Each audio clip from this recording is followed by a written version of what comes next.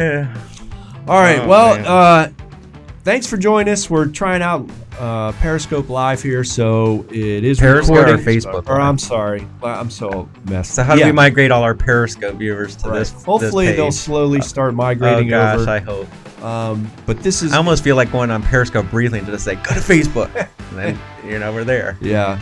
So we're trying out a new camera here, and this is, if it's working. I haven't seen any complaints or anything yet. Everything seems to be working smoothly, so that's nice. Mike, don't quiet. I'm not hexing.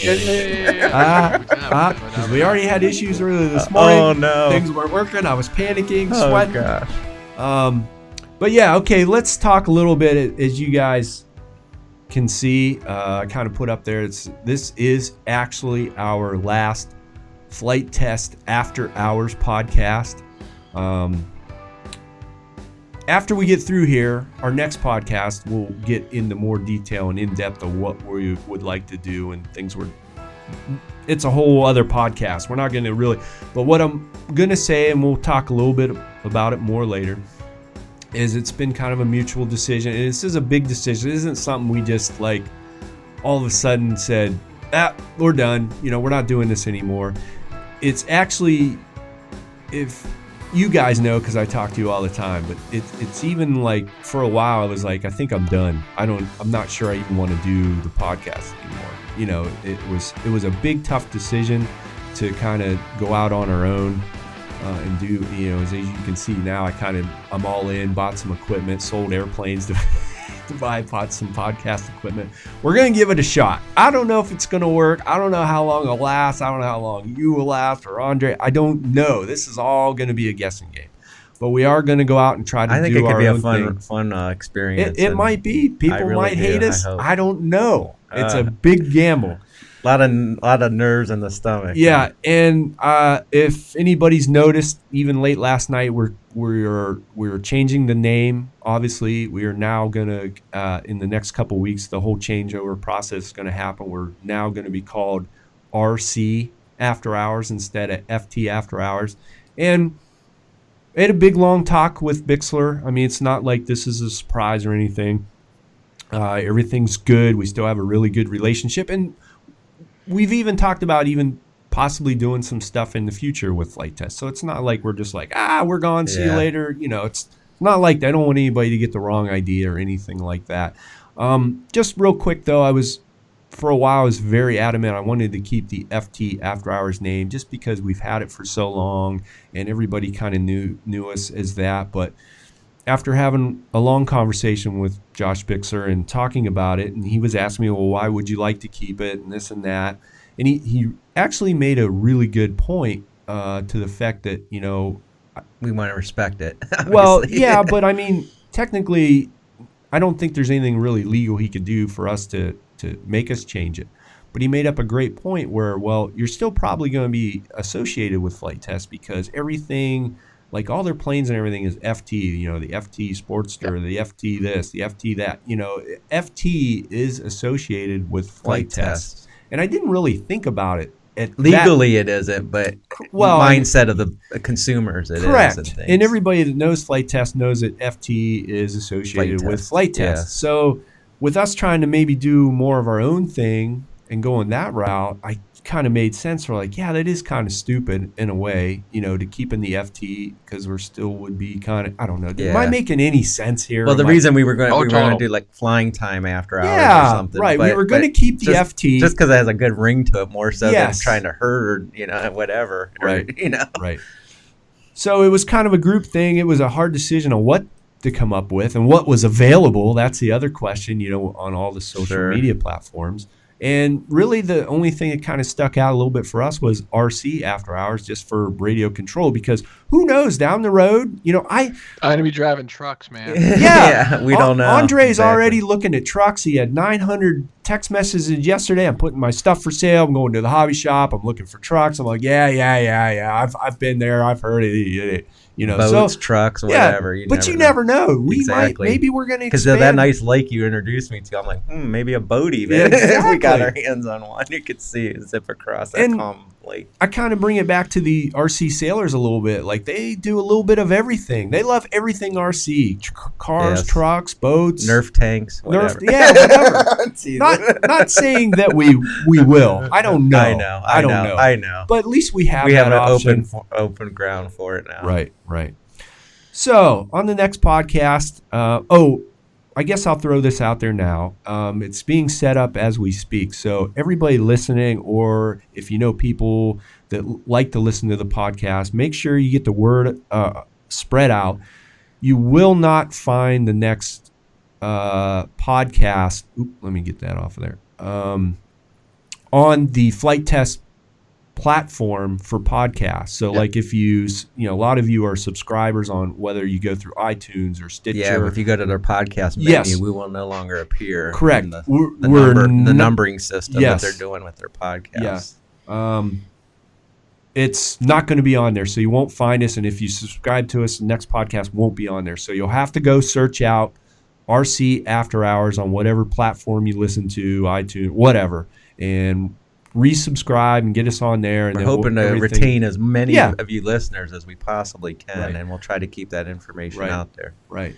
Spread the word. And it is also better because Stefan stepped up big time, and they're doing a weekly podcast. And there was some comments showing like, well, now I can't tell what's an After Hours podcast and what's an FT podcast. So this is just better. This is actually, we're adding more content, we're adding more variety. We can get the questions more. Not a mixture of things, because we're not so involved with what Flight Test is doing, despite our efforts sometimes. So this way we can answer our own content, keep things a little more separated, like you were pointing out. Right, and a lot of people don't realize that. I mean, we still talk to the guys a little friends bit. With them, they're great friends. We've known them for 5 or 6 years. But the problem is, we're not like down at the shop anymore. Yeah, we just don't. We don't have the interaction that we love. Yeah, right, and. Mike, like, it's just because everyone's busy more so than not. I mean, that's honestly the reasoning too. Yeah, from what I've seen, and that's their day job. That's what they do every day. So it's not like we have our usual shoots on the weekends where everybody got together and hang out and did all the flying afterwards. As much as we love that, things kind of went different directions. Yeah, so which is I totally get. It's part of life, I guess. So. I understand it, and we would get a lot of questions about what was going on at Flight Test, and we're like. I don't know. Sometimes I was finding out stuff through social media that people found out before I even knew what was going on. It's hard to keep up. They grew so exponentially. Just like even me, I was a regular viewer of every episode, and it's like I can't even keep up with all their content. They're doing it on an everyday basis, full-time jobs. Yeah. And like you said, we come home in the evenings, and that's hence the after hours type thing. So. Right. I can only get little bits and pieces there. You know?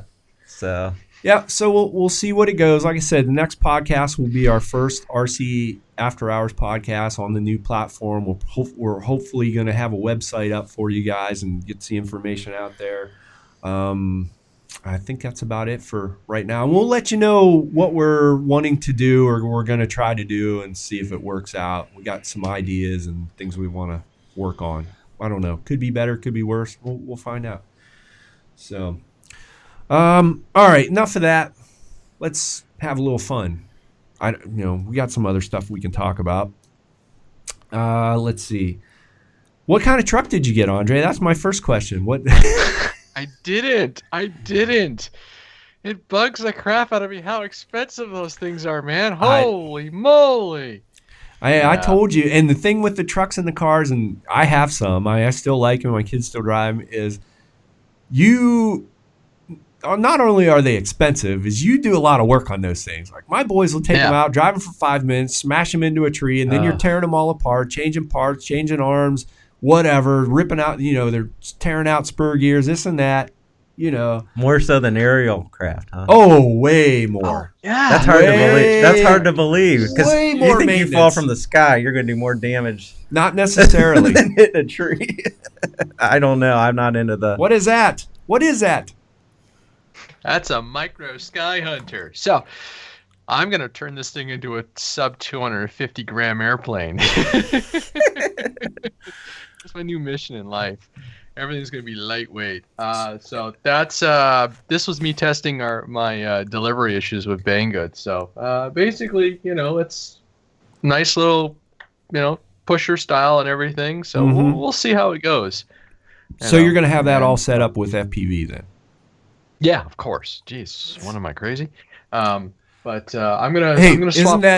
Mike, isn't that illegal in Canada? Isn't that illegal in Canada? so I don't think you're allowed to do that. What we have to do is kill all the animals within 75 meters, and then we can fly.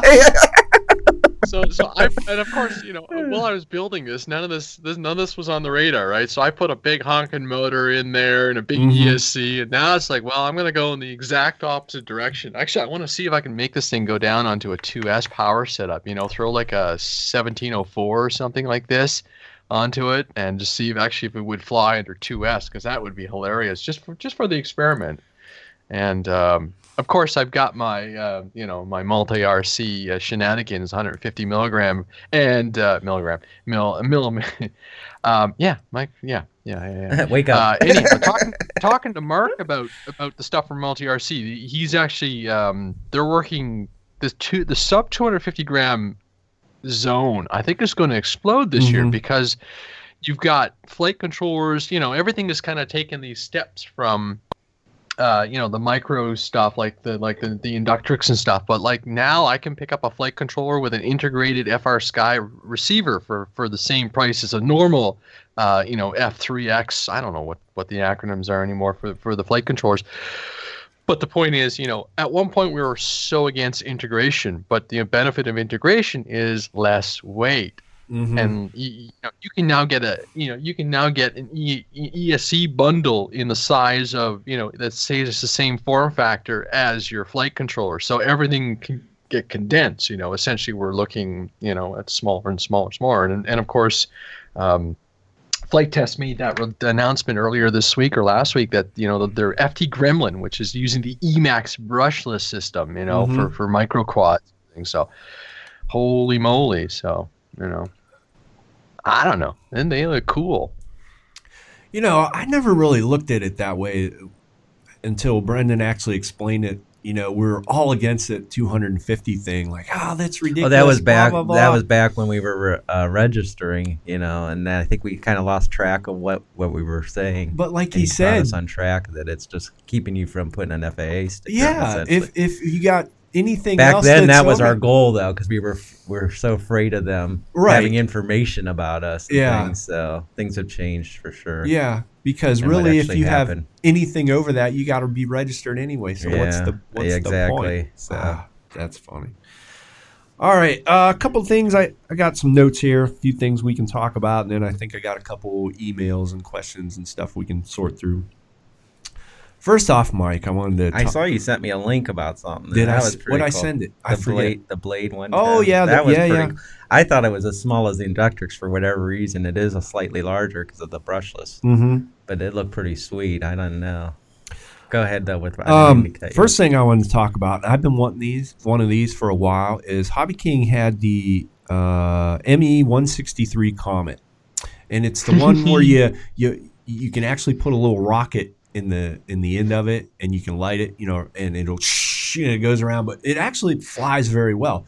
My problem with it was the color scheme. It had the camo color scheme. It's only, I even forget the wingspan, it might be high 20s, low 30s inch wingspan. It's not very big. It almost looks like a bullet with wings, right? Super fast. And watching the videos, I'm like, man, it's just one of those things where you get out there a little ways and you go to turn and the sun's over there and you're like, I don't know where I'm going, what direction. It's camouflage. You're going to get up around the trees and you're not going to know. You know what I'm saying? So I was kind of like, I think I'll pass, right? Well, now maybe they thought the same thing. Or like, what can we do to improve this thing a little bit? Well, a couple things. One, color scheme. They upped the motor in the ESC and made it faster. Two, they redid what this thing does, Mike. It has no landing gear. It's kind of like the original. It has a carriage on it. So it has a little carriage with wheels on it, and you put the aircraft on top of it, and you take off, and when it gets enough airspeed, it just flies right off the carriage, and you go, right? Pretty cool. Well, it was narrow and had smaller wheels, and people were having a little trouble and blah, blah, blah. So they made it bigger. So now you got a better undercarriage, bigger motor, bigger ESC, can fly on 4 cells, probably do over 100 miles an hour, unlimited vertical, obviously. But the best thing about is they made it red, all red. And what I was finding out of watching, maybe it was the Daily, it was rather interesting, is when they actually made one of these and were testing it, they painted it red for, what do you want to say, from the Red Baron from World War I. Okay. Just for a different scheme. Honoring him, right? Okay. But they didn't keep it in red. From my understanding is they painted it red, they flew it, did some test stuff, landed it, and then put it back into the camo scheme. So if you get a chance, Mike, you ought to go check it out. It's the Durafly ME-163 Comet. And, oh, man, I just want to get one. I'm a little confused by this carriage thing. So you have to take off a pavement or something? No, they were taking off on grass, short grass. You know, the wheels are big. It's like a skateboard. Yeah, exactly. How does it stay on there, though? I mean, it doesn't. Do you have a release mechanism? No, it just, once it gets enough airspeed, it lifts right off of the carriage. Yeah, but I don't know how it's staying on the carriage to get to that level. It's just clipped in kind of thing, but it's there's no release. So if you pick up the airplane, it falls off. It's just sitting on top of this thing. I'm going to have to watch that. You know, yeah. And then you put a little rocket in. It's got a motor. It's got a hot motor set up, 4S. You know, it just goes. So at first when you were talking about rockets, my buddy at work was showing me these little rockets he made out of matchsticks. Have you ever seen that, where you roll up like aluminum foil to make the tube? No. It's pretty cool. And they go like 75 years. He's like, man, if you could put those on your planes, you'd have reusable missiles. You could rebuild them. They're real. I mean, it was cool. I don't know. I think you put like 3 or 4 match heads in it. And he analyzed which matchsticks were the best and all this stuff. It was pretty cool to see that, though. And you like ignite it off like a coat hanger or something. That's the rod it sits on. But really? I'll show you sometime. It was pretty cool. He said he made them when he was a kid, and he was surprised to see that people are still doing that and improving on it. But he's like, man, if you could make those somehow missiles on your planes to shoot off, that'd be funny. These aluminum. Yeah, because that's fantastic. Thanks, Mike. Yeah, something else highly illegal. Coming off our planes. But it's aluminum foil. If it hits you, it's just gonna crumble. It's not like it's dangerous. Maybe poke your eye out. You might want to wear a goggle or something. It'd be like a Nerf dart, you know. I don't think it'd be that bad. It'd look better though than a Nerf dart. So while we're kind of on the subject of being under 250 grams, I wanted to throw this out here. I just thought it was kind of interesting, and I found it on a news site. An Australian company is releasing a sub-micro 100-gram flying FPV wing. And I'll read it. It says, if you need a claimed 25-minute endurance in an FAA registration-beating 100-gram package, then the Corvo Micro is for you. I doubt it'll come cheap. It delivers a simple and safe autonomous surveillance capability. The sub 100-gram takeoff weight enables safe operation over populous areas. It says ruggedized. I didn't even know that was a word. Ruggedized, weatherproof, and ultra compact, ready to perform in any environment, anytime, anywhere. Quiet, difficult to detect even at low operating altitudes, day and night payload, slingshot launch system, minimum space required to launch and recover, real-time FMV with KLV media data, ground-based advanced video processing. 25-minute flight time, 99 grams in weight, 320 millimeter wingspan. You can either has a handheld slingshot, belly landing. So yeah, that's the Corvo Micro 100-gram flying wing. That's rather interesting. They're getting smaller, Mike. Everything's getting smaller. And you said, Chris, you were quite interested in the Vortex 150. Yeah, I'm really, really interested. I think I'm going to end up purchasing one of them. I was kind of waiting to see. I think it was last week. Blade threw out a little thing, and I actually had a hard time finding it. But they threw out a little thing like, you wait and see next Thursday, because Horizon Hobby always does their releases usually on Thursdays.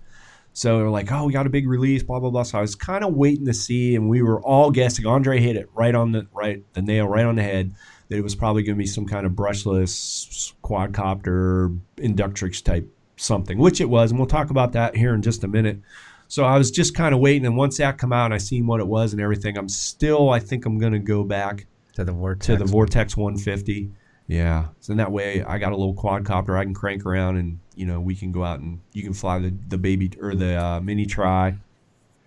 Okay, here's another story. Let me pull it up real quick. I wanted to talk about. I think we might have mentioned. No, it was on my list on the last podcast, and I completely forgot about it. Mike, but did you hear about the Karma drone that flew through the window? No, I did not. Oh yeah, let me pull this up. So anyway, it just said drone fly. Oh, what do you got there, Andre? Here, let me show everybody what you got. That's my answer. That's the multi-RC. Yeah, that's the shenanigans. What we're talking about, 150. That's my little. That's gonna be my. That's got a lot of stuff on there. Well, it flies. It goes. Go ahead, Chris. Sorry. Oh, no. I was pulling up the story anyway, so it's not a big deal. Oh, okay. So, yeah, that's the multi-RC shenanigans, 150 millimeter frame there. So that one does, with a 3S800, does weigh in at under 250 grams. All right. So this was actually on February 26th. Like I said, this was for anybody behind the scenes. They usually have some kind of not always, and we always get off on topic, but I usually have some kind of list we want to talk through or whatever. Half the time when we're done podcasting after 2 hours, I have half the list is left over because we never get to it. And this was one of them, and I wish we would have, but whatever. So it says a GoPro. Now listen, GoPro Karma drone. Which I thought they disabled all those. Well, they came back. They were here and then gone, and now they're back. Yeah. So like a cat? Like a cat. It says a GoPro drone crashed through a Manhattan woman's 27th floor window. I mean, the guy's not supposed to be flying in Manhattan anyway. Oh, all right. 27th floor window and landed just at her feet as she was sitting in the living room enjoying a quiet evening at home, police sources said Sunday. The 66-year-old resident was working on her computer inside her East River high-rise when the hobbycraft smashed through the window at about 5:45 p.m., according to the sources. The 1-by-1-foot device, which has a 10-inch propeller and a camera, landed on the floor just 4 feet away from her, the cop said. Poor lady, she's lucky she wasn't killed, said Stephanie Bowman, 23, who was just visiting her boyfriend at the apartment 11 floors below at the time. Police on Sunday were investigating who owns the drone, a remote-controlled 2.2-pound GoPro Karma quadcopter model, and where it came from. The Federal Aviation Administration also plans to look into it. Says if the owner registered the device with the FAA, which is legally required for recreational drones between 50.55 and 55 pounds, it should be traced back to the owner, sources said. Police may also be able to use the serial number located on the base and the battery of the drone to track down who it belongs to. Wow, they're going to go. Because I highly doubt it had the FAA sticker. I highly doubt that, too, that if he was in Manhattan. First of all, you knew he was illegal. Yeah, why would you put your sticker on there? No. He's gone. Says flying drones recreation is banned in Manhattan and nearly everywhere else in the city except for the 5 outer borough parks, according to the Parks Department. So there you have it. The drone going through the window. So this reminds me, this isn't a DJI. This is someone went to Best Buy, bought a GoPro Karma, and just started flying it is what we're thinking. I mean, that's my mindset. Yeah. And I don't know all the details, but that's kind of to your point earlier, even. Mike, people can go buy these things and fly them as they wish. And Mike Finley just brought up a great point. The first thing that came to mind was Casey Neistat, because he did have a Karma drone, and he's kind of in New York City, and he, has already had how many flyers? I'm not saying it was. I'm not saying that it was. But it's a good point. That's the first thing that came to mind was Casey Neistat. Good point, Michael. Very good point, Michael Finley. We're all just waiting for that crash to happen, aren't we? Yeah. That nightmare. So there you have it. GoPro Karma drone through the window in New York City. Now, see, this is it amazes me that he actually busted those windows, because those windows are like so shock absorbed. You know what I mean? I just can't even believe it busted that window. Yeah, usually so far up, they're pretty sturdy. Yeah, like you can't just run and jump out the window. You know, if a body can't break the window, how is this 2.5-pound quad breaking the window? It must have been like a ball peen hammer where, you know what I mean? Yeah. Like there's that certain hit. Right. Well, they'll fracture a window. First thing sticking out of the front the camera. GoPro. Okay. The GoPro sticking way out front. So it's like a ball peen hammer probably. I don't know. It just seems kind of funny. I didn't think those windows would break under that. But I would think he would be flying at FPV. I don't know, but if he would, they'd think they could get the camera too and look at the footage. Where he took off from. Well, it's a GoPro, so what's the first footage you get on a GoPro? Your face as you turn the thing on, right? Yeah. So, who knows? It'd be interesting to see if they actually release the details on that one, right? People are going to start wearing face masks before they fire up their quadcopters anymore, right? Ski mask. Ski mask. Big ski mask says, can't see me. I have my hunting mask. Yeah, you have your camo on. Yeah, but then you'll laugh and we'll know. That's what I should do. Put on my camouflage mask and put my goggles on front of it. That would look so cool. Yeah, because that's going to help the hobby. Thanks. Yeah, great.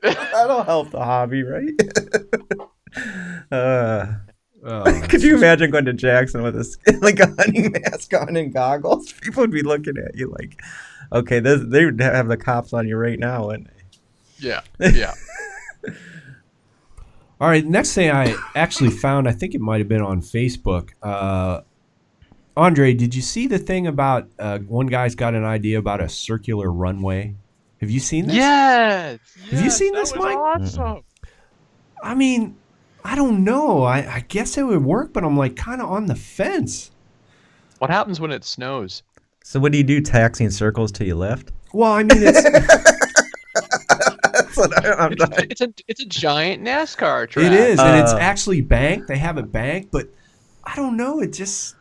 this is for cars, obviously. No. This is for airplanes. What? Circular runway. Yeah, here's a picture of it. I'll show you a picture of it and we'll talk about it. I'm really struggling with imaging. Isn't that... There's some videos out there, too, where they depict... Now, I think it's my understanding... What? Yeah, I don't know. Like, which way's the wind direction coming from before we can lift? Well, that's what they said.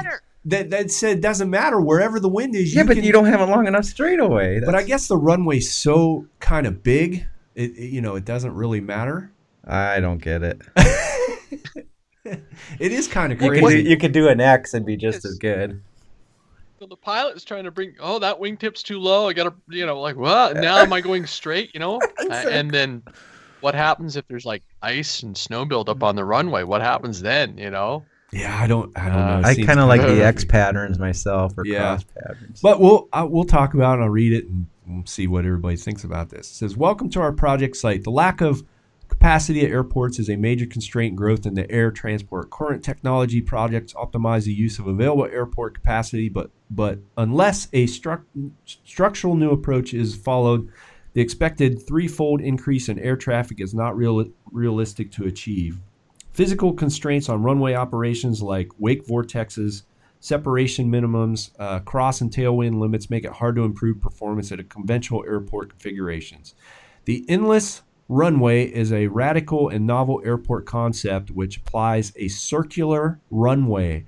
The concept of the endless runway can generate a breakthrough in sustainable airport capacity by avoiding the physical constraints of conventional runways through shifting and liftoff and touchdown points of individual aircraft. The main feature of the circular runway is that it will become possible to let an aircraft operate always at landing and takeoff with the headwind. Wasn't that your question, Mike? Mm-hmm. Whatever its strength and direction, the endless runway becomes independent of the wind. When allowing limited crosswind airspace, users can shorten the global trajectory of the flights through optimized departure and arrival routes.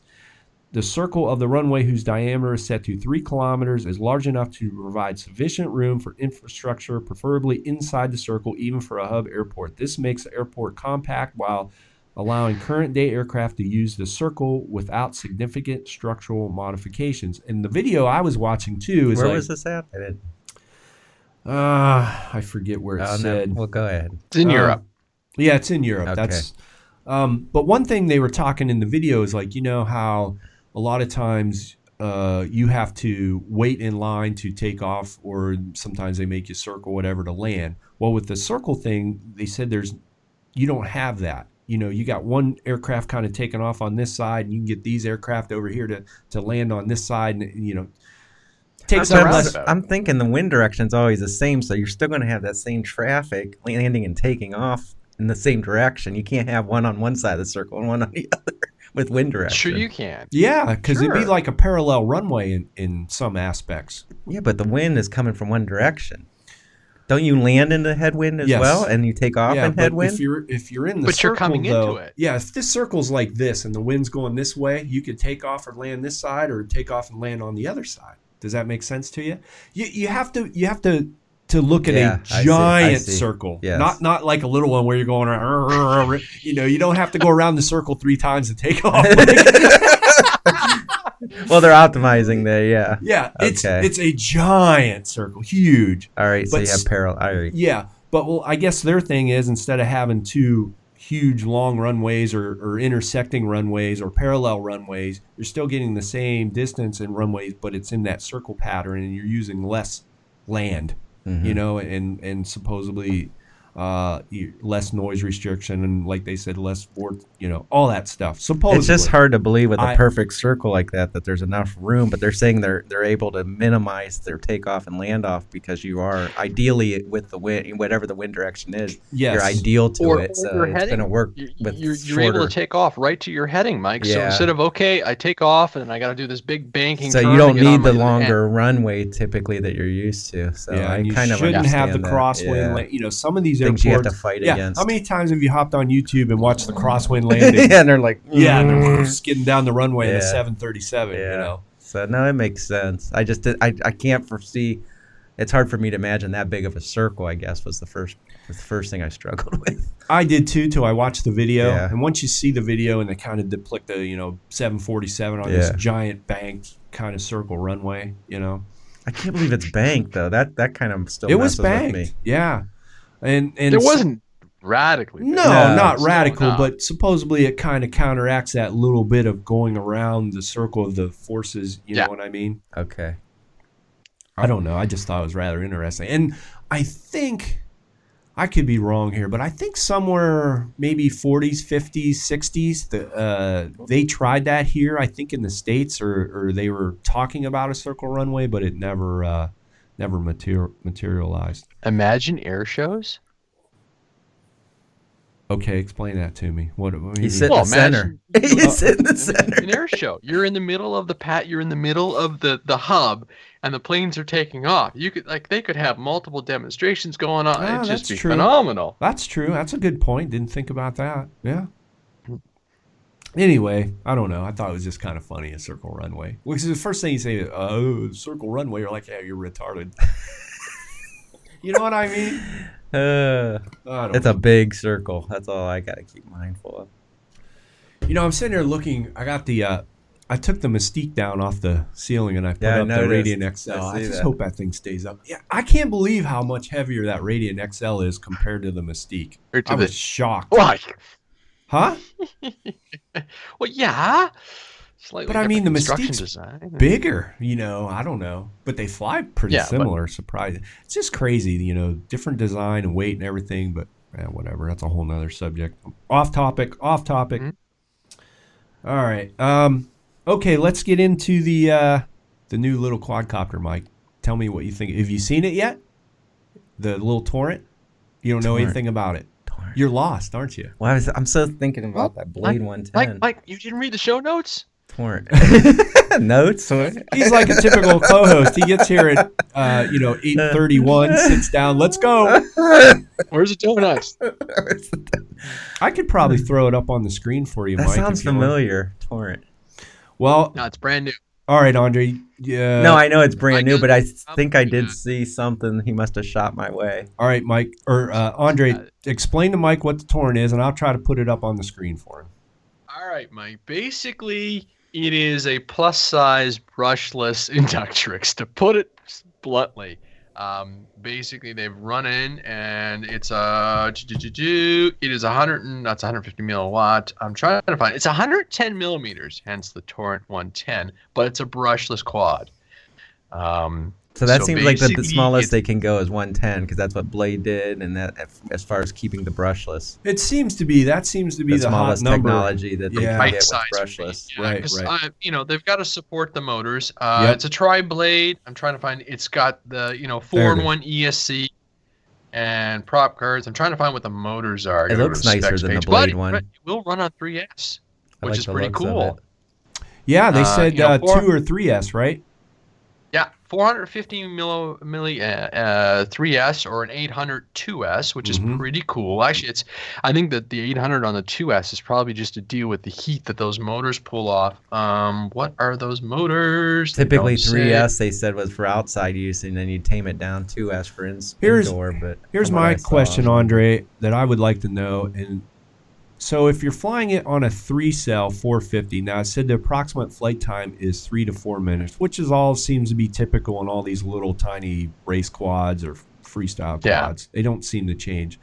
So if you're going to throw an 800 milliamp 2-cell on there, are you going to be just winding those motors way out to get it to fly the same on that 2-cell and suck as much battery juice through there that you're still only going to get 3 or 4 minutes, or you think it's going to be a little bit better on 2-cell with just not the punch and everything? Because I'm guessing I think it's going to go ahead.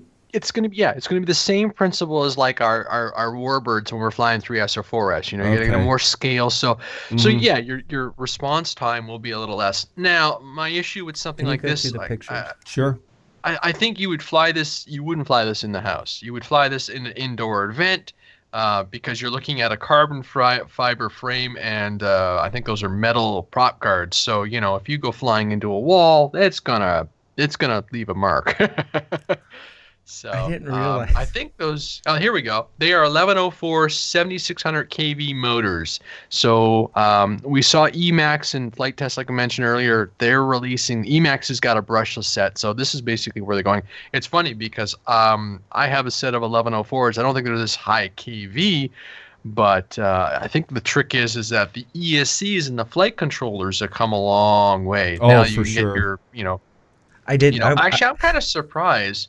They have that's the video transmitter, so it's a 150 watt transmitter. So you're basically in a 600 TV line camera with 120 degree field of view. So it's a grown up version of the Inductrix, if you want to be blunt, which is pretty cool. But you get a telemetry receiver, you get some different color options, and I think it was $200 US new, so that's not bad. It's not a bad price. No, because the Inductrix is what, 100? Because I think I was looking at those. Red, green. Sorry, black, yellow, and blue. Black, yellow, blue. Yep. I'm. You have to excuse me. I'm a little slow. 'Cause I thought. All right. First of all, yes, I know. I didn't know the name was Torrent. I obviously knew about the Blade 110, which is one and the same thing. Now yeah. I'm back on page here.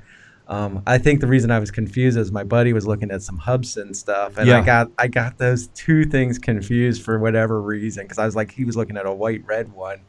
But anyways, I just want to let the viewers know that I was confused. Yes, I did see the link you sent me on this. I thought this was awesome. It was smaller scale, brushless.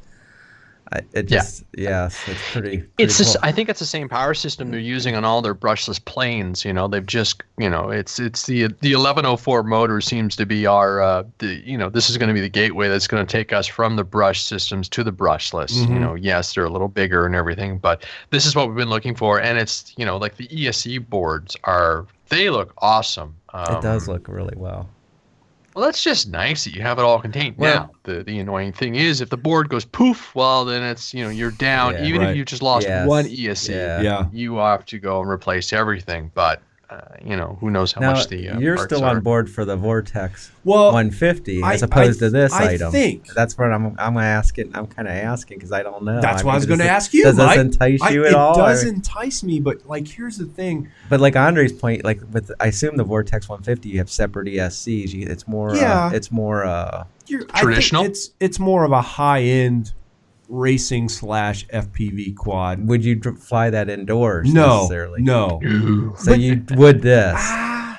I'm on the fence with this indoors for me. Now this has the protected props. It does. The prop guards. Yeah, but it's a metal and carbon fiber setup. So when you bounce your Inductrix off your upstairs, kitchen, your wife isn't going to go, well, she'll yell at you, but she's not going to go, what the heck did you just leave a scar in? Yeah, typically the you might prop take guards a little will bit take more the damage. through. Yeah.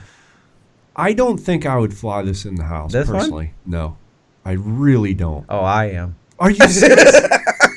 No doubt about it. I mean, don't get me I'll wrong. deal with the punishment. If we can, I would love to get one and test it, and it would be really cool to have a Vortex 150 and just compare the two. I mean, because what was this, 200? It's $100 price difference between the two. Can you go down to the picture, because that battery looks so huge under it?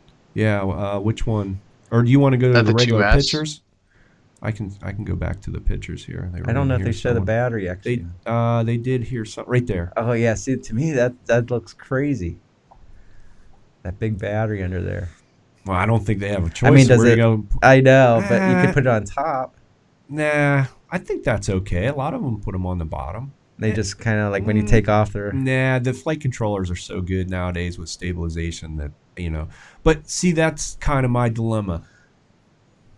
I just want something to go tool around my yard and out the back and have something, or if we go out to the field and you're flying the Mini Tri, I can go crank around. And I know the Vortex 150 would have no problem doing that. Yeah. But then there's this, too, to where if I just want to sit out on my front porch and tool around through the trees or even the backyard, it looks like this is very capable of doing that. And it is smaller. The batteries obviously would be cheaper. So I'm on the... What battery capacity is the Vortex 150? It's a 4-cell. Oh, it's 4-cell. Yeah, you're going to have a lot more punch with that. 5 to 800 milliamp on the... Yeah. And I was pricing those batteries on the 4-cell on like the 800 milliamps.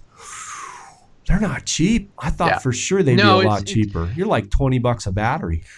Yeah. It's like once you drop below the 1300 threshold, there doesn't seem to be a price savings, and I think it's just the technology is harder to produce because it's small.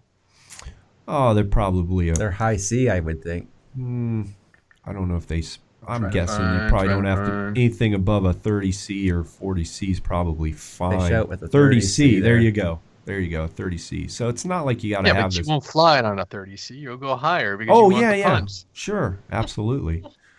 In a 2-cell, well, I'd probably go for the 3-cell 450. Yeah, a 3-cell 450 battery is probably pretty cheap. But I don't know. But if I want to go out and crank around with you with the Mini Tri, I think the Vortex. I need both. We'll just solve it right there, and we'll just get both. This does look like a really nice product, though. So I don't know. I don't know what to do. I think for you, the Vortex is probably better. I think it's going to have more punch and things you're able to fly. Yeah. This, to me, looks like it could be beginner type, intermediate type quad flying to me. Your buddy that was asking for one, he doesn't have no FPV stuff, though, does he? No, and this isn't ready to fly. Is there a ready fly option on that? I know it was like 2. Which one? The 150? The 110? The Torrent. The Torrent's ready to fly? I mean, not with a radio and everything. Do they have a ready to... I didn't even look, because I never even looked to see if they have a ready to fly version. I'm willing to bet, because if they do it with the Inductrix, why wouldn't they do it with this guy? We'll find out here in just a second. That's a good question, though, because I'll definitely run it by his way. He has no equipment, and it'd be nice to know the price point or the price of a ready to fly if it's available. I didn't see any transmitter with like the image on it. Did you? In their video? No. Okay. All I see on their site right now is the bind and fly. Okay. But I mean, they just released this the other day, so I mean, they just started talking about it the other day, so. But if you think about it, somebody wants to get into it, they could buy something like this. But they'd have to have the goggles and transmitter. Well, I know, but you can get a pair of the Hobby King goggles for $50. That would be tacking up the dollars for him anyhow. He's really looking to save whatever. Yeah. I mean, I got you. I guess you're right. He could go with like the... He's getting the Hubsan one, I think. Right. Which has if he likes it. It has a 720p camera and on the transmitter. I said, man, I don't know. I guess as an introductory thing, go ahead and try it. I don't know if he'll be completely satisfied, but yeah. All right. Anyway, that's the Torrent. So, what do you think, Mike? You gonna get one? No, I think I have other things on my plate that I need to get.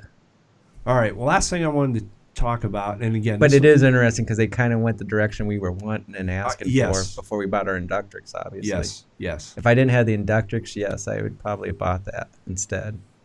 More than likely would have bought that. Right. And of course, what happened to the internet here? I can't get on Horizon.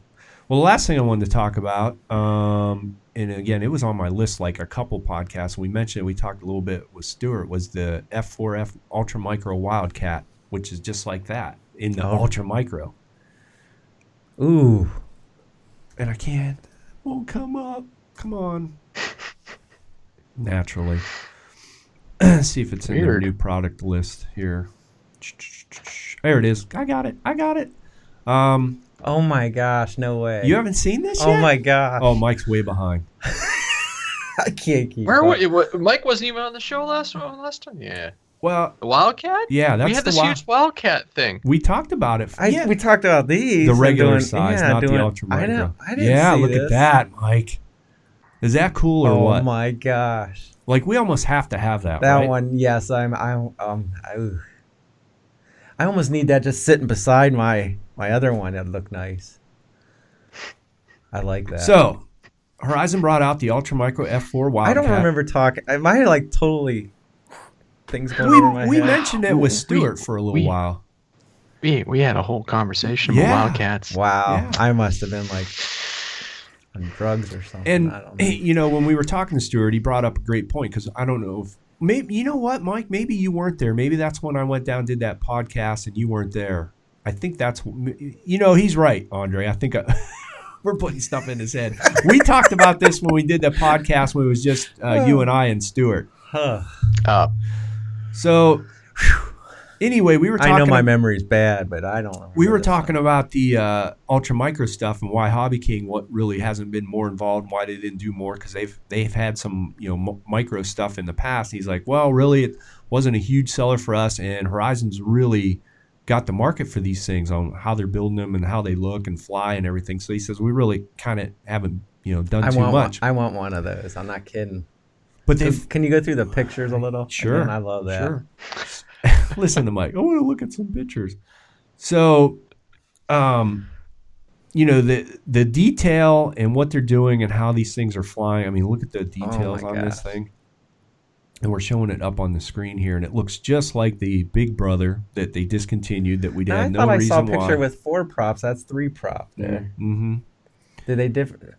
Huh. And it has the scale landing gear on there, right there. You see that? Look at that. Check that out. And that just pops up, so you got the nice belly lander. Oh, man. It looks fantastic in the air. And I'd probably use it as a belly lander just because that's what I like. For sure. And it's, their typical new Ultra Micro 106 gram flying weight bind and fly series, 15.5 inches, 394 millimeters foam, 180 brushless 3000 kV motor, which are putting on all of them. Wingspans just 20 inches. So if you're in the Ultra Micro Warbirds, this is probably would be at the top of my list. Yeah? Oh, yeah. The problem with the Warbird or the Ultra Micro stuff, I love the Ultra Micro stuff. I've had quite a few different things. If I could fly around my house, like I could just throw a battery in it, walk out the door, fly around. And sometimes I do. Not so much the Warbirds, but like the J3 Cub and stuff's a little slower. I can fly in my front yard through the trees and down the road and this and that. They're fun. See, I probably would make that thing a shelf queen. That's what I'm envisioning for some reason. Go ahead, though. No, I'm just saying. You want to? I would probably buy more and fly more if I had that option. But going out to the big flying field, it's like taking a micro, yeah. So I don't know. I'm thinking more like gymnasium flying, though. That would look sweet for gymnasium flying. Like I don't think you're gonna fly that inside a gymnasium. Really? No. I think you can slow it down. No. Yeah, the Warbirds are still kind of fast, Mike. Oh, really? Yeah, for sure. And that's on 2S now as well. Yeah, it's not a 1S plane. So. Right. Oh. Yeah. Oh. He's still looking at it. He's still thinking. Oh, so you would take this over the Torrent 110? Too many options. Too many options. Hey, and it's Chris, a better you hadn't price talked point. about the other thing they announced. What was the other thing? Did I miss it? The Cessna. Oh, we didn't talk about that last time? We haven't talked about the Cessna. All right. We knew it was coming. We speculated. Yeah, you guys got that one right on the money, I thought. All right. Let me pull that up. What is that? Cessna 150, So right? this is a little larger than gymnasium flying speed. Oh, yeah. For sure. Just a All right. larger. I was more excited. What is going on with Horizon? Sunday. No one buys models on Sundays. I guess. Let me see if I can find it. So, yeah, I guess, was it last week then? They brought out an all-new E-Flight large-scale Cessna 150. And they were kind of teasing it for a little while. Yeah, the Carbon Z Cessna 150 comes in the bind and fly or the plug and fly. I completely forgot about this plane already. Is that bad? Maybe. Yeah. All right. It's a beautiful looking airplane. It looks like it flies amazing out of the videos I've seen, Mike. I have a little thing for Cessna 150s only because I started my flight training in a Cessna. Well, actually a 152, but basically the same thing. But it's not really what I was kind of hoping for. You know, I thought maybe they were going to bring something. We were hoping in between the Carbon Z Cub and the Timber, something in that category, which this is even bigger. The specs on this thing are, the weight on it alone is like almost 10 pounds, 9.9 or 8.9 pounds. Length is 61.8 inches, 1570 millimeters, 60 amp ESC, 50 size brushless motor. Takes a 4 now here's kind of the cool thing. It will take a 4 to 6 cell, 4,000 to 7,000 milliamp battery. So you're going to get some serious flying time out of this thing. The wingspan is 83.7 inches. So this is right basically on par with the Carbon Z Cub. Yeah. Yeah. Now, again, I'm surprised they did the painted windows. King flying on floats, Mike. Let me see. Yeah. Let's run through some pictures here for you. I guess the thing I'm disappointed with is it's not like a Cessna 170 or a Cessna 180 where you got, a tail dragger with the big wheels. But, I guess they have the Carbon Z Cub. I'm trying to tell myself they're trying to do something a little different. So I think the downfall is with the tricycle gear and the wheel pants and everything, you're probably going to have to have a sort of decent runway for this thing. It's not like you're going to take it out in the backcountry. Yeah. I'm sure it'll handle some grass just because the airplane is so large. Yeah. I'll give you a little perspective of it there. It's big. Oh, my gosh. Yeah. It's bigger than what we were hoping. And they give you the option to go to 4 to 6 cell. So I'm guessing on a big 4 cell, this baby's just going to really cruise around. That's my guess.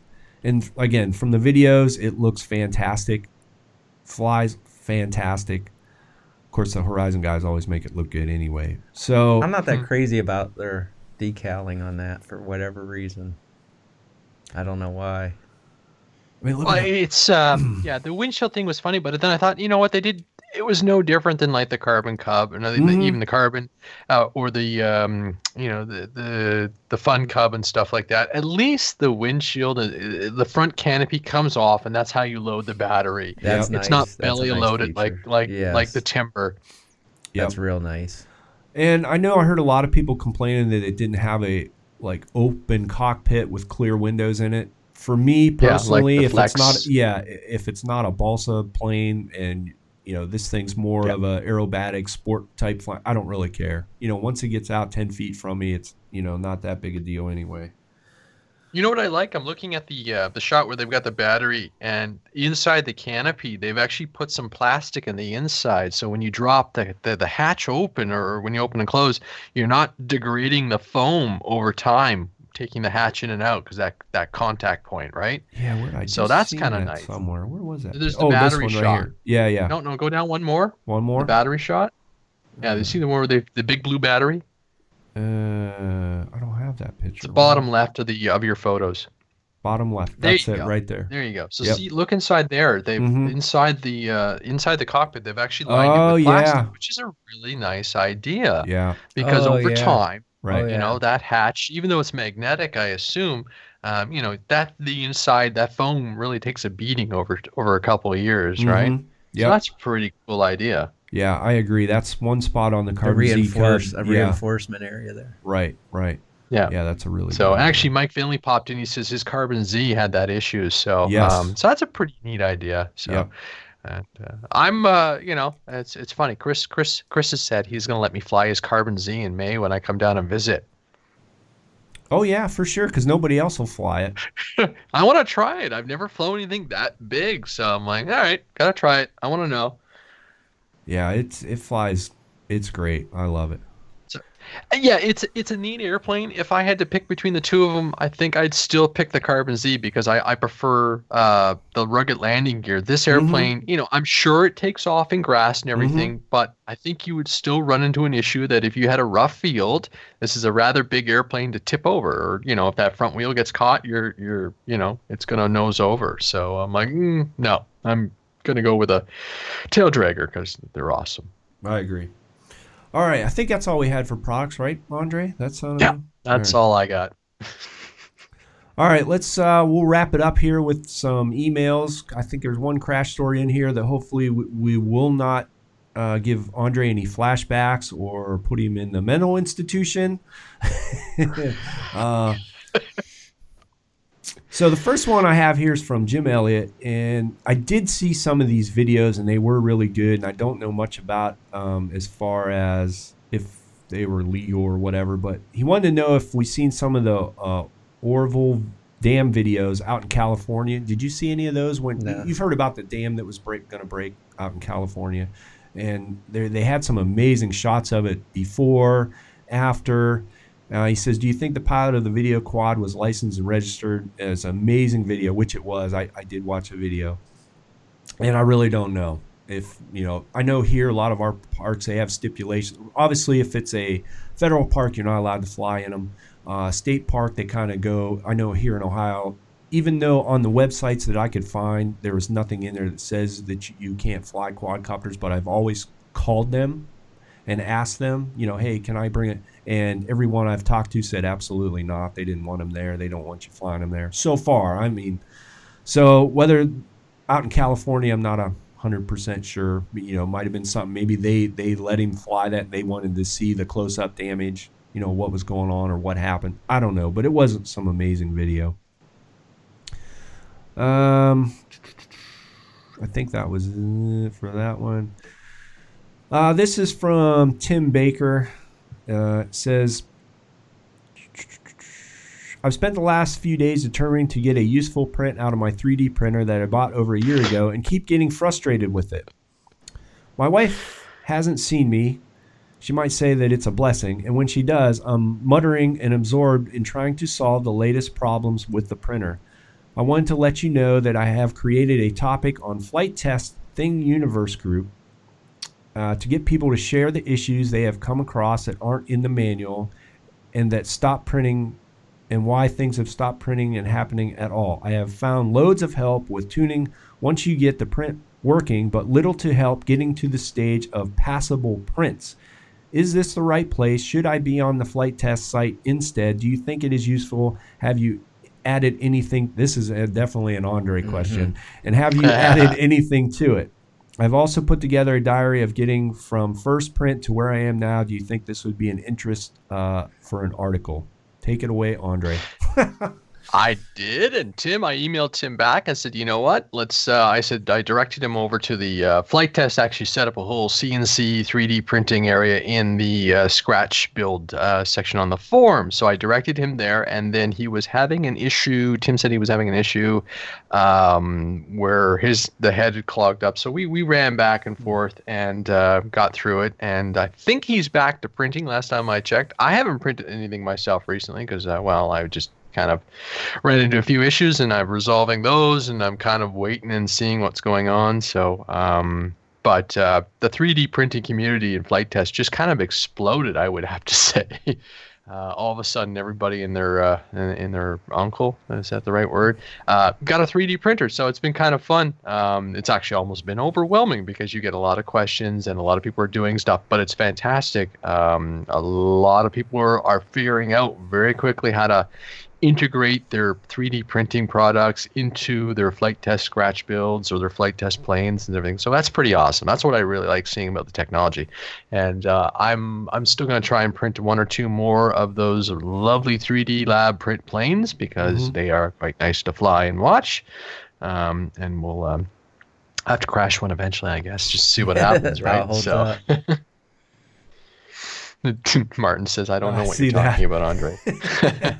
Oh, speaking of comments, Mike Finley asked me to remind everybody that on March 26th, the podcast guys, us, will be collaborating on their show. Oh, that's and right. That's 8 p.m. Central Time. Eastern Time, 7 p.m. Central, but p.m. So it's going to be kind of weird because Chris and I are usually, we're used to morning shows. So yeah, I'll be getting a case of Red Bull for that podcast that evening. I'll be up more my alley. Are you coming over, right? For what is this again? March 26th, Sunday. Yes. So next Sunday. Yes. We're going to do a podcast with the Community Cast. So yes, you mentioned it to me. I did mention, yes, that right. I'm on board for. Okay. I got to talk to Michael Finley because he gets me laughing and oh my gosh. I know that's something he's been wanting to do for a while. Right.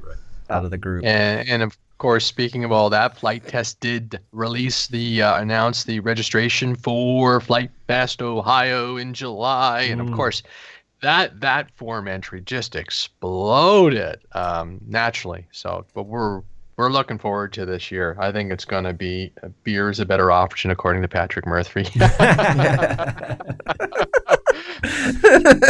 Than Red Bull. Okay. Yeah. Flight Fest is going to be I think this year is going to be special. I know we say that about every year, but I'm really looking forward to the July event. I think we're going to have a lot of fun. We're going to get into a lot of trouble. No, we're not. I just renewed my AMA. That's something I did over the weekend. They had a 2-year deal, so I just went ahead and got 2-year membership for the Park Flyer. Yeah, that's usually what I Good stuff. Too. Good stuff. So yeah. All right, I got one last thing, and it's a crash story, and it's good. It's a good one. All right. Yeah. All right, this is from Russell Albritton. Hopefully I pronounced that right because I'm terrible at names. It says, guys, I love the show, especially the crash stories. I'm pretty new to the hobby, but I had one to share. During Christmas of 2015, I received an $80 toy drone with an onboard camera as a gift. I had a blast with it and learned the basics of flying. However, the cheap camera and limited range had me wanting more. The reasonable thing to do would be get a Phantom, but I wanted my challenge. This sounds just like Andre, Mike, doesn't it? Mm-hmm. Oh, you ain't listening, but it sounds just like Andre. I'm just going to build my own. Ain't worth buying a Phantom. I wanted my own challenge. My first real quad was going to be a scratch-built photography platform with a PicHawks FC GPS 3108 motors, 12-inch prop, gimbal, VTX, flight cam, GoPro, OSD, video switcher, and swap between a GoPro and a flight cam. I was going to build it all myself in 1 month of RC experience. What could go wrong? Should I mention the GoPro was a Christmas gift my wife who thought I would be fun to film the kids with. She was horrified to learn that I was putting my brand new camera on that. I assured her that once I had done my research that this thing could land itself if anything went wrong. She reluctantly trusted me with my new GoPro camera. Oh, gosh. So this reminds me of my H-Quad experience. So he put a few pictures up here, and remarkably, Andre, if you looked at the pictures, it does look a lot like your quadcopter that you built. And he puts on my naughty quad? Yeah, that thing. Okay, as silly as this endeavor was, I actually got the thing working like it was supposed to. It just took a lot of time, and he puts in there lot of time. Every single piece required research, soldering, tinkering, and of course more time. I had several successful flights, tested out all the systems. I even tested out the return to home feature. It worked great. I programmed my FrSky to failsafe to return to home and thought it was all done. I did remember getting an RSSI low warning once at close range. It was brief and I never lost control at all. It was during a turn and I chalked it up to antenna placement. I didn't think much of it. Besides, it can land itself, right? What can go wrong? It can land itself, Mike. Who cares? It'll be fine. Oh, boy. One day, while staying at the family's bay house, I wanted to get some pictures of the waterfront. I had never flown near water before, so this is going to be line of sight. Very conservative, short range. I wasn't even going to fly over the water. Right after takeoff, I was right near the edge of the water at about 80 feet high when I heard the RSSI low feature, followed immediately by an RSSI critical. All 4 motors stopped, and it dropped out of the sky by about 30 feet. So here's he got his think about this, brand new. All that time and all that effort. He gets out there, he's doing, nice little cruise by the water, getting some aerial photography, and boom, the motor's just, that's it, done, shut down. Over water. So he says it dropped about 30 feet, and they came back on. So at that point, I'd be like, okay, I'm done. Let's bring this thing back in, right? It's under control. What could go wrong? So he says, after that, it banked around a bit, and I realized I had no control over it. It was over the water. It got lower and lower and lower, and I was scared to death, and I was going to plop it right into the water. But it didn't. It took off climbing next and got out over the water, and I still had no control whatsoever, and I was just watching it fly away. Why wasn't my fail-safe working? Like a kid trying to chase a balloon by climbing a ladder I ran down by the pier. I was in full panic mode. I looked around hoping to flag down a boat to chase it. I couldn't control it. Maybe if I couldn't control it, I could catch it when it came down. Dumb things go through your head in a panic situation. And at this point, my time, my money, and my GoPro I promised to keep safe were just a tiny speck in the sky over a huge body of salt water. My wife is going to kill me. Oh my gosh. Why wasn't the failsafe working, Mike? Why wasn't the failsafe working? I had to do something or try something. I figured I'd try the return to home, and it didn't do anything, and especially if I lost signal. But maybe if I powered and cycled the power on my Taranis, we'll see what happens. Then going to return to home, it might work. It was worth a shot. I watched the tiny speck but couldn't tell if it worked. After a minute, I felt like it was coming back, but it was very hard to tell. I started to lose patience. I turned it back to stabilize mode, and I was shocked I had control once again. Hallelujah, he says. After wiggling the sticks a few times to get orientation, I had it on a beeline back to safety. I was a nervous wreck and just wanted to get it back on the ground. I brought it over the ground, descending too fast, and overcorrected and popped it back in the air by a few feet. My nerves were shot. I decided the flight was over, and I killed the power. It fell hard into the yard. It hit pretty hard and broke a leg and a few props. I was probably the happiest person ever to have something crash. At least I had it in my hands. Flight logs revealed later that it got up to 1,500 feet. My wife, who was watching out the window, came out when she heard me cussing. She never realized there was a problem and thought the whole flight was intentional until she saw me. I cussed a little more and took the quad back to my truck. As I put the busted quad inside, I noticed the blinking red light of the GoPro. I forgot I was recording all this. And he sent me the YouTube link, and I actually watched the whole thing, and it was like very nerve-wracking. He explained it right down to the detail, just hanging out there, and then the motors quit, and then it took off again. Then you seen it climbing, and then it took off, and it was crazy. So I can't believe powering the transmitter back on is what saved it. I know, isn't that nuts? That's crazy. So I'll definitely have to link the video up there. Especially at that distance, you would think it would relink. Yeah. He said, I could write just as much about what went wrong. I think interference from all the components caused a receiver glitch. This shouldn't have been a huge problem, but I only set my safe on my receiver and not on the controller. It turns out the Pickhawks can tell when the FR Sky receiver loses signal and ignores its input, the same input that was trying to put it in to return to home.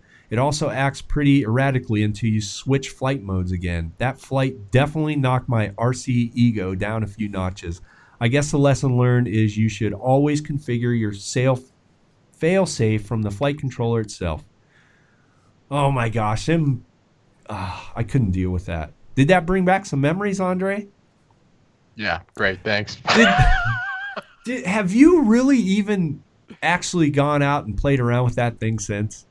Nope. No, it hangs in the back room. It's got a nice gimbal. It's got a pretty decent flight controller. It's got some nice motors and ESC, and it hangs in the back room. I will never fly that thing with that tech ever again. Nope. Never. I love my Phantom. Oh.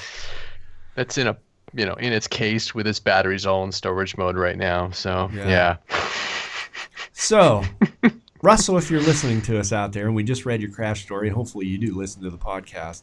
I'm curious to know what you're going to do. If you're going to kind of stick with this and tinker around with it and get this thing to work and fly, or are you just going to say, screw this, sell everything, I'm going to buy a Phantom? I don't know. It's rather interesting. But, that's I know. And I don't think I've really ever talked to anybody besides I can't remember his name. What's Wayne's neighbor's? I'm losing my mind. Oh, the one that lived in front of his house. Who? Is it Andrew? Andrew, yes. Yes. Andrew is probably the only one that I know of this put all that equipment on that thing like that. On that quad, and has had successful. He basically has a laptop on right. Yeah. He's had some really good successful flights with his, I know for sure. But even the day we were down there, he had some trouble with it. Yeah. It dropped. Yeah. It landed funny. Yeah. Wow. All right, folks, that's it. We're done. Done with the last FT After Hours podcast. And again, if anybody has joined us live on Facebook, or in case, I don't know, you didn't hear, you want to know, this is the last FT After Hours podcast. We are switching over. We're going to be the RC After Hours podcast. So after this, you will have to search us out on any of the platforms you listen to, iTunes or Stitcher or whatever platform. We're going to switch things over and search for RC After Hours. You should be able to find us. It shouldn't be a problem. We'll get a website going, get some email going. So we'll get set up here in the next couple of weeks, but we just want to let everybody know. I'm sure you've already seen the change on most all the social networking stuff. I've slowly been switching everything over. So that's the ordeal. In the next podcast, we'll talk a little bit more about it, what we're going to do, what we hope to do, what we'd like to do. We don't know. That's just options. We'll see how it goes and see if you guys want to still hang out with us. Thanks, Mike, for letting us know we've done a good job. At least somebody out there appreciates it. Not just kidding. But that's it. Thanks for joining us on, what are we on? Facebook Live. Facebook. It seems to be working so far. Pretty well. We're probably going to be sticking to this platform. That way we can kind of take your questions a little bit better. You can watch us live from any platform, and hopefully we can just take this and post this on YouTube if you want to watch it there later in a little better quality. So let us know your feedback, though. We're always curious for our listeners what you like. Again, next podcast we'll explain more what we want to do, but I'm always looking for feedback, how we can make this better. I don't want it to be stale. I want to improve it, make it better, do better video stuff. Yeah, grow it a little bit. So, and we'll talk all about that next time. So that's it, folks. Thanks for joining us. Thanks, Mike, for coming in, hanging out. And we filled your head with knowledge today of everything you didn't know about. Oh, yeah. Thank you, Andre, for coming on, hanging out. Thank you to Brendan Schulman for coming on and really kind of explaining things and making a better understanding of some of these rules and regulations that even I didn't realize, or I had a different interpretation to. So that's it for this podcast. We'll see you next podcast for the first ever RC After Hours podcast. And hopefully we'll have David on to join us, and we'll get his thoughts on some stuff, and hopefully he'll be joining us on a more regular basis, and we'll let you know what's going on. See you later, guys. Bye. See you guys. Thanks. Bye.